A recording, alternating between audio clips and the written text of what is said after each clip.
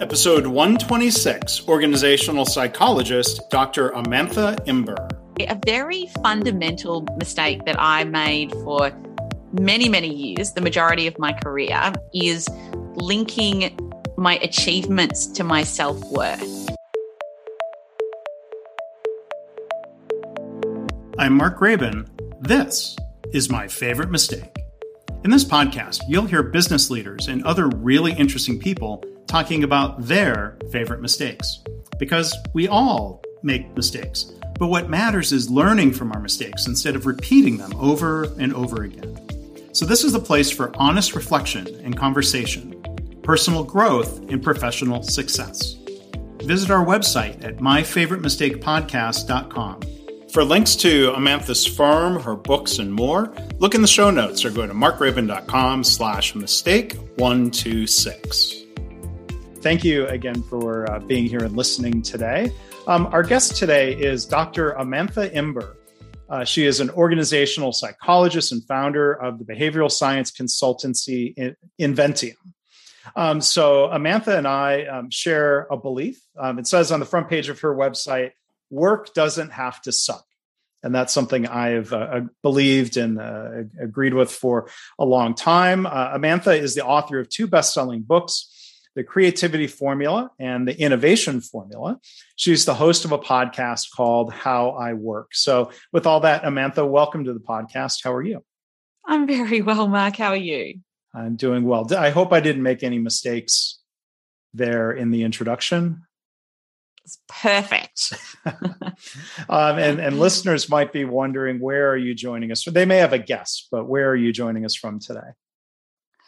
Yes, well, if you guessed Australia, you were absolutely correct, and more specifically, Melbourne, Australia, possibly known for being the lockdown capital of the world because we spent about 265 days all up in lockdown. So there you go. Gosh. Are you doing okay from that? Yes, I am. Yes, yes, millions of people have been emerging and sort of finding their freedom again over the last month or so. So that's been very exciting and also overwhelming for a lot of people as well. Yeah. So I don't know if pandemic mistakes or lockdown mistakes will be on the agenda today, but I appreciate that that you've written openly about mistakes, and we'll come back and talk about this later on. For the listeners, I discovered Amantha and her work because of a really interesting and thought-provoking article she wrote on LinkedIn about what she calls a failure resume. So I'm going to ask you to talk about that and elaborate on that a little bit later on. But as we always do, Amantha, kind of dive into the key question to get things started. Looking at the work you've done, what would you say is your favorite mistake? Oh, there were so many to choose from, but I would say a very fundamental mistake that I made for many, many years, the majority of my career, is linking my achievements to my self-worth.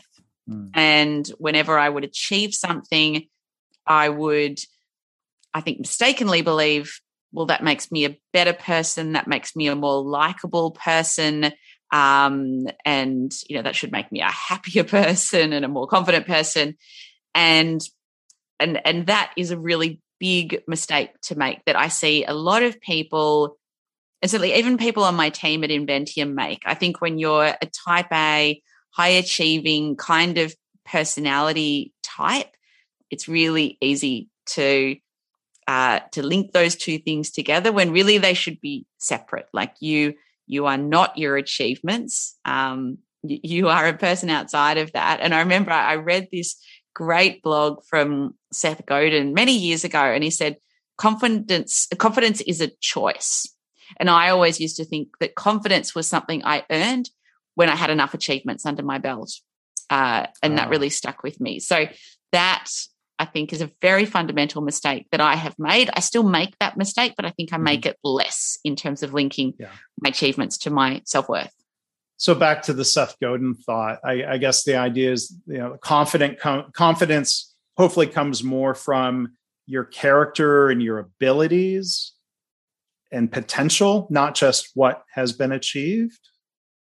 That's right. Like it's not it's not this end point. Like I remember when I was younger, I was in my mid-20s and I'd been headhunted for a job in advertising where I was working at the time as a consumer psychologist. And I was based in Melbourne, and a big ad agency had approached me to work in Sydney as a senior strategist and consumer psychologist. And I was very excited, but I was convinced that they hadn't read my resume properly and that they were making this big fatal error employing me for quite a senior role when I just felt like I didn't have the knowledge or experience under my belt. And I remember before I started that job in Sydney, I caught up with this guy I knew who was one of the only other consumer psychologists that there was in Australia at that time. And he was always someone that seemed really confident in his ability, and he had more years of experience than me. And I said to him, or I asked him, at what point did you just start to feel really confident in your ability as a consumer psychologist? And he said to me, I still don't. I just fake it. I pretend to be confident, and then people trust what you say. And that really stuck with me. It's like, so I'm not going to hit this end destination where I suddenly feel confident. I suddenly feel like I have all the answers. Yeah. And that's actually okay. So that was a bit of a revelation for me. So I was, and it sounds like you've touched on that. I was going to ask, how did you discover this habit or this pattern of linking achievements to self-worth? Was it discussions like that? Were there other things that were eye-opening to you, Amantha? Yeah, there were a few things. It was definitely discussions like that. I became aware that when I would catch up with friends and they would go, how are you? The first thing I would think of is, what have I achieved since I've last seen them that I can share in conversation, because that will make them like me more. And I also experienced the same thing. So I separated and divorced from my now ex-husband a couple of years ago. And so that's been interesting, dating as a woman in her 40s. And I became aware that on some dates I would feel the need to talk about my achievements because I felt that would make me more likable. And I learned that, well, no, people like you for who you are and your values and how you treat them, as opposed to what you've achieved. And I think it was just reflecting on conversations that I'd had in those two sort of scenarios, and finally not so much with work conversations, that really hit home on that point for me. Yeah. Because, looking at your track record between education and being an entrepreneur and an author, it sounds like there are a lot of achievements that you could use as a foundation for self-worth. So having, being successful, even if you have your doubts of, gosh, am I the right person for these roles, or am I the right person for these clients? So I wonder if you could just share a little bit more of the reflection of, even with success, coming, to this recognition that, self-worth comes from other factors. Yeah, I think it's been, I would say, it's a constant battle, because while I've come to this realization, it's not like that just solves everything and makes everything easier. Like now it's almost like before I catch up with a friend, I'll sometimes reflect on, what's happened. And, if they ask how I'm going, like, what will I share? And that might sound weird, but like, I'm quite introverted. And so I do think about these things. And, before events that I go to, I'm like, what will I talk about with people? And I guess it's like, instead of defaulting to achievements, I will maybe think about, well, what are some interesting stories that have happened to me that someone else might find interesting, as opposed to thinking, what have I achieved? Yeah. So, how would you describe, the impact of this mistake of, let's say, for example, talking about achievements will make this hypothesis of talking about achievements will make me more likable. Like, were there things where you realized, like, moments where you realized, that it's not playing out that way. That would lead you to, like you said, try to avoid repeating that as often, that mistake, if you will. Just thinking if there were moments. I know that there were moments where I realized I'd changed. So I had this experience a few weeks ago, and then it repeated itself with another friend. So I went on a walk with a friend a few weeks ago, and he said, "What have you been up to in the last couple of months?" And I said, "I'm actually, like, this is the first weekend I've had in a while where I haven't been working because I've been writing a book. I'd been on deadline, and I'd submitted it to my publisher like a couple of weeks before I met with him." And he said, "What? You're writing a book?" And for me, that was like, that sounds like just like an innocuous comment. Oh, I forgot to tell him I was writing a book, but the book was a big deal. It was it was a book deal with Penguin, who are obviously a big publisher, and it's hard to get book deals with big publishers because they only publish so many books every year. And I'd actually failed to tell him that I got offered a book deal, 6 or 8 months prior. And I thought, that's real progress for me, because normally I'd be leading with that story because that's going to make me more likable because I've got this like book deal. But the fact that I did it made me go, that's actually really cool. I feel quite proud of the fact that he didn't know about this thing. And then I had the same thing happen with another friend who I'd caught up with, and the book project came into conversation. I can't remember how, but I just completely failed to tell them that this big thing had happened many months ago, and we'd had several catch-ups since, but I just hadn't mentioned it. And that made me feel like I'd made some progress. Yeah. And, it's progress is a good thing. I'll take progress over perfection, at least in terms of expectations. You talked earlier about how you try to change, and developing new habits or getting rid of old habits can be difficult. One other question before we talk about failure resume and other things. I'm curious your thoughts as a psychologist, as a behavioral scientist. Thoughts or advice you might share with the audience, reflections on trying to develop new habits and or getting rid of old habits, things that are helpful in that regard. Goodness me. I've read a lot about habit change, and it's an area that I'm so fascinated by.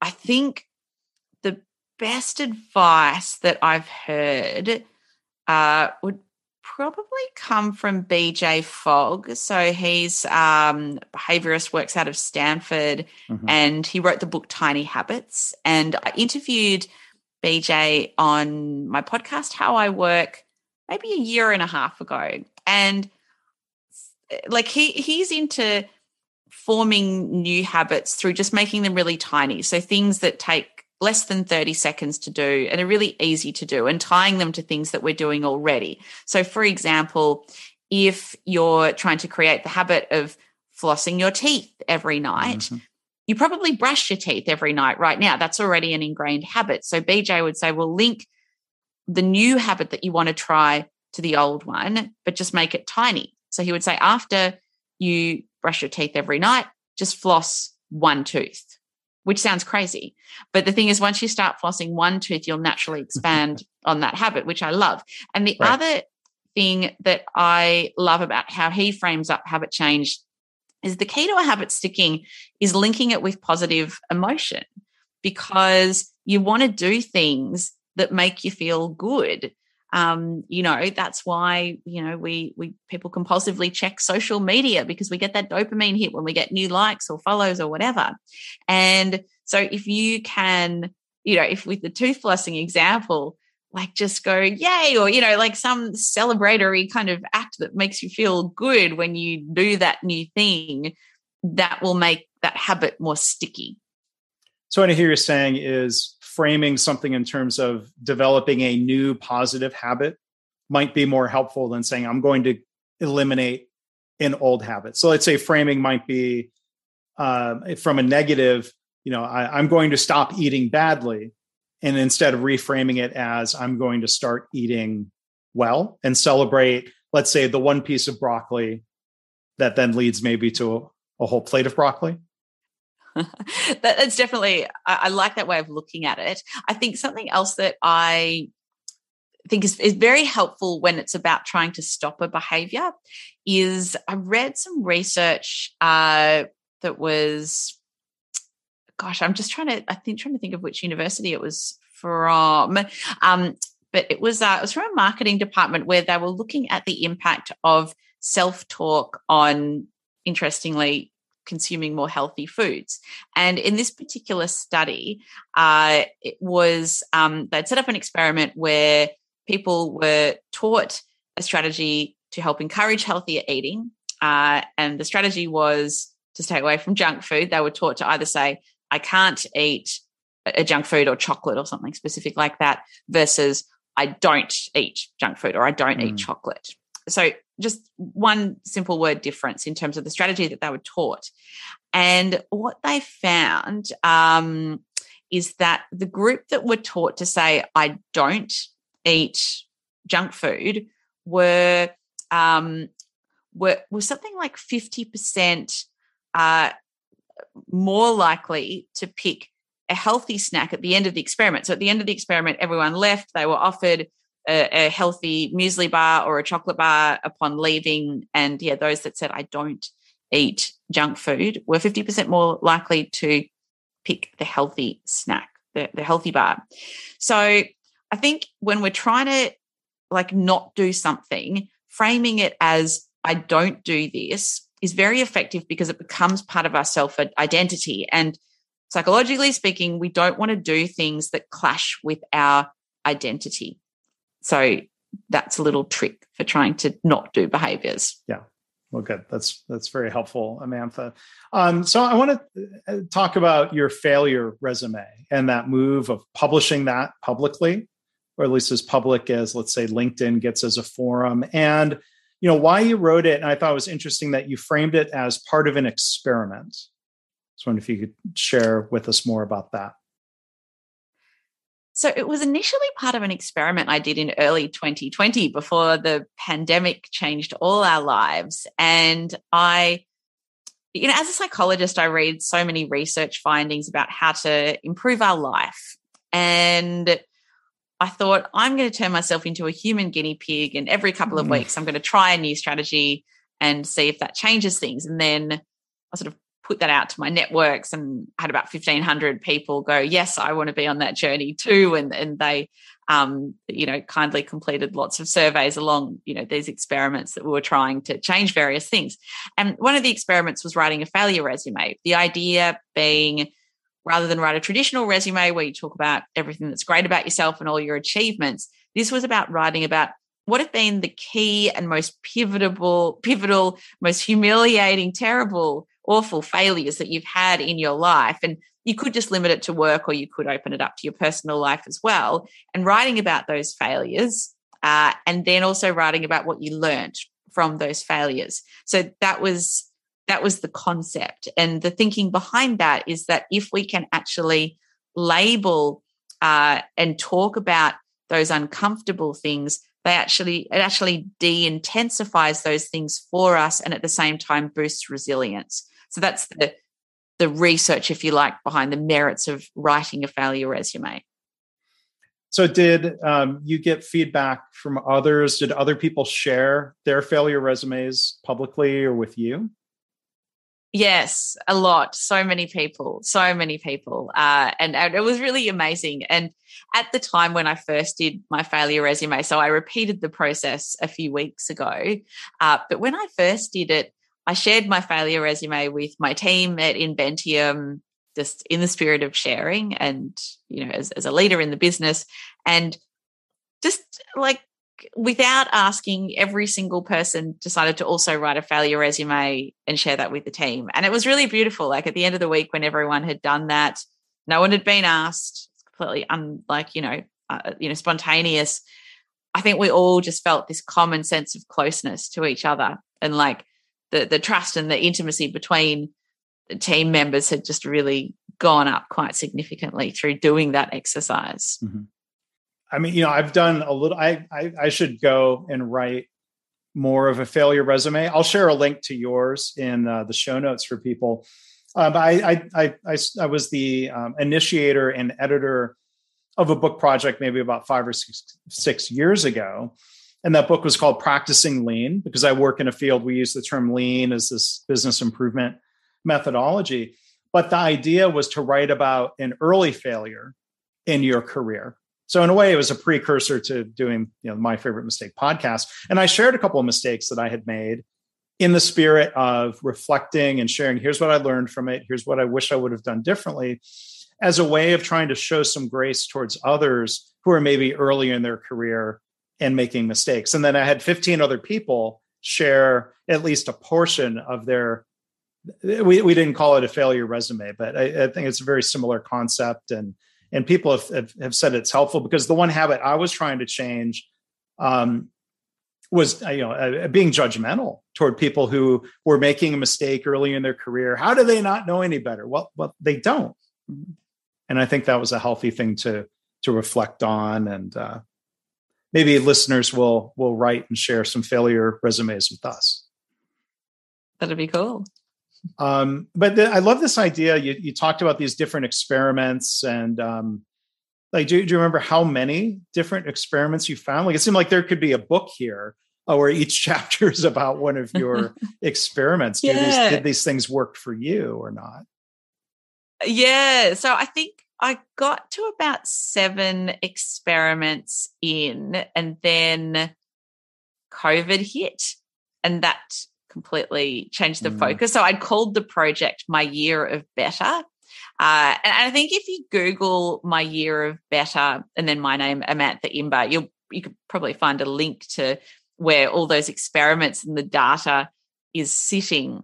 But then I kind of, focus changed and I stopped that. But it is actually a project that I'm thinking of coming back to, possibly with a potential collaborator. So watch this space, because I'm very into the idea of self-experimentation. I just, get so much joy from that. And that certainly that comes through both in the way you wrote about these mistakes and the learning, and the way you're talking about it here. In that piece, one thing that you said was that your natural inclination was to hide your failures. So why was that? What were some of your reflections about that habit of trying to hide mistakes instead of being open about them? It comes back, I would say, to this tendency to link my self-worth to my achievements. And so if I were to admit my failures and mistakes, then people would think less of me, was the logic that I used in my brain, when actually I think the opposite is most definitely true. And, I think as a leader, like I feel like, talking about being vulnerable as a leader has just, become a bit of a cliche, and it's so overused, but, there really is something, very important, I think, to being, really open and just human with your team. Like, not only will that improve just the general connectedness that you have, but I just think it makes you more effective as a leader, like not having to, wear a mask to work or anything like that. And you mean more of like not a COVID physical mask, because not a physical mask. you talk about more of an emotional mask that you were wearing. Yes, exactly. Yeah, it's not a physical mask, although that can be good as well for COVID safety, but no, right. A metaphorical mask in this case. Right.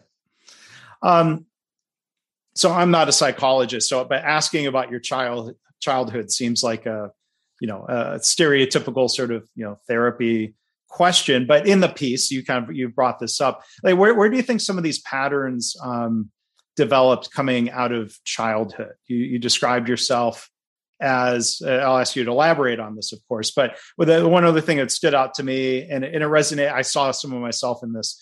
In addition to being competitive, I was also a perfectionist. So I was wondering if you could share a little bit more about why, or how you how you came to see that as maybe a bit of a problem or a mistake. Yes. So I was very competitive, really from an early age, from primary school. I remember one of the other people that I went to school with, her name was Bonnie Smart, and she definitely lived up to that surname. And I felt like she was my arch nemesis. So on any test in primary school, and my God, who's even thinking about test results in primary school? But I was like gutted if Bonnie did better than me. But yeah, I was also a perfectionist, and like if I got an A for something, I'd think to myself, but I didn't get an A plus. Like, why didn't I get an A plus? And I'd beat myself up over that. And look, in terms of where did that come from? I mean, I think that, children learn a lot from their parents. My parents are both high achieving in their respective fields. Mum's a psychologist, dad's an engineer. They're both incredibly clever people. And I also think of myself as a parent to a 7.5-year-old girl. And I think it's really hard when you identify yourself as someone that, that strives to achieve, to not impose those values on your child or your children. I think that kind of happens unconsciously. Like, my daughter's only in year 2 at the moment. So, academic results are, are not really a thing that, that she's kind of, thinking about or worrying about.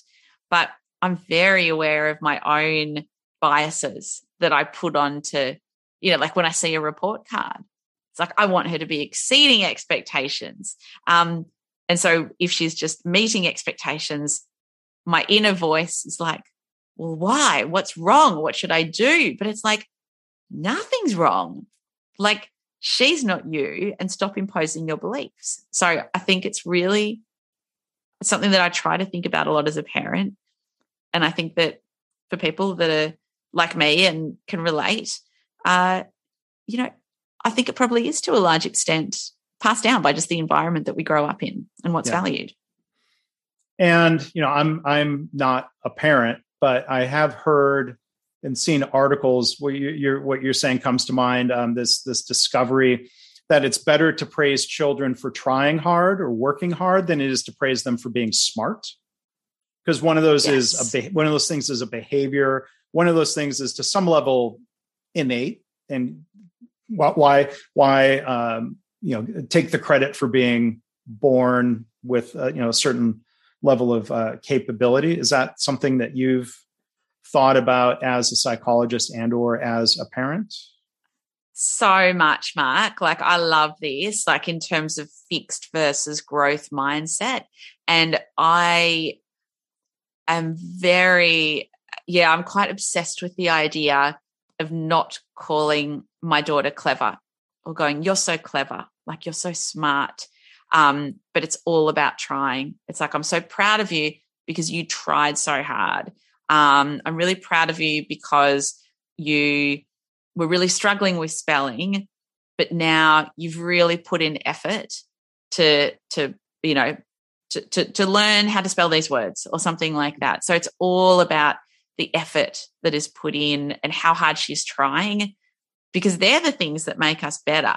Whereas it's quite useless and quite damaging for me to go, oh, you're so clever. You're so clever. Because then if she thinks she's clever, she maybe will discount the idea of having to work to achieve things. Mm-hmm.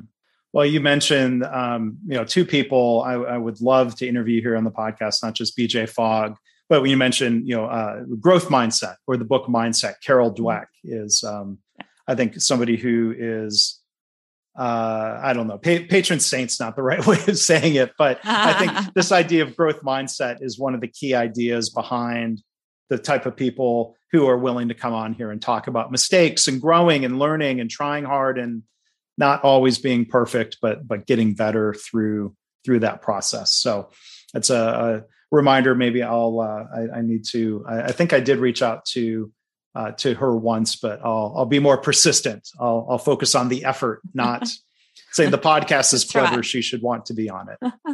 That's right. Try harder, Mark. Just try harder. And I take that as encouragement, Amantha. So thank you. That's right. Not me berating you. No. You can do it.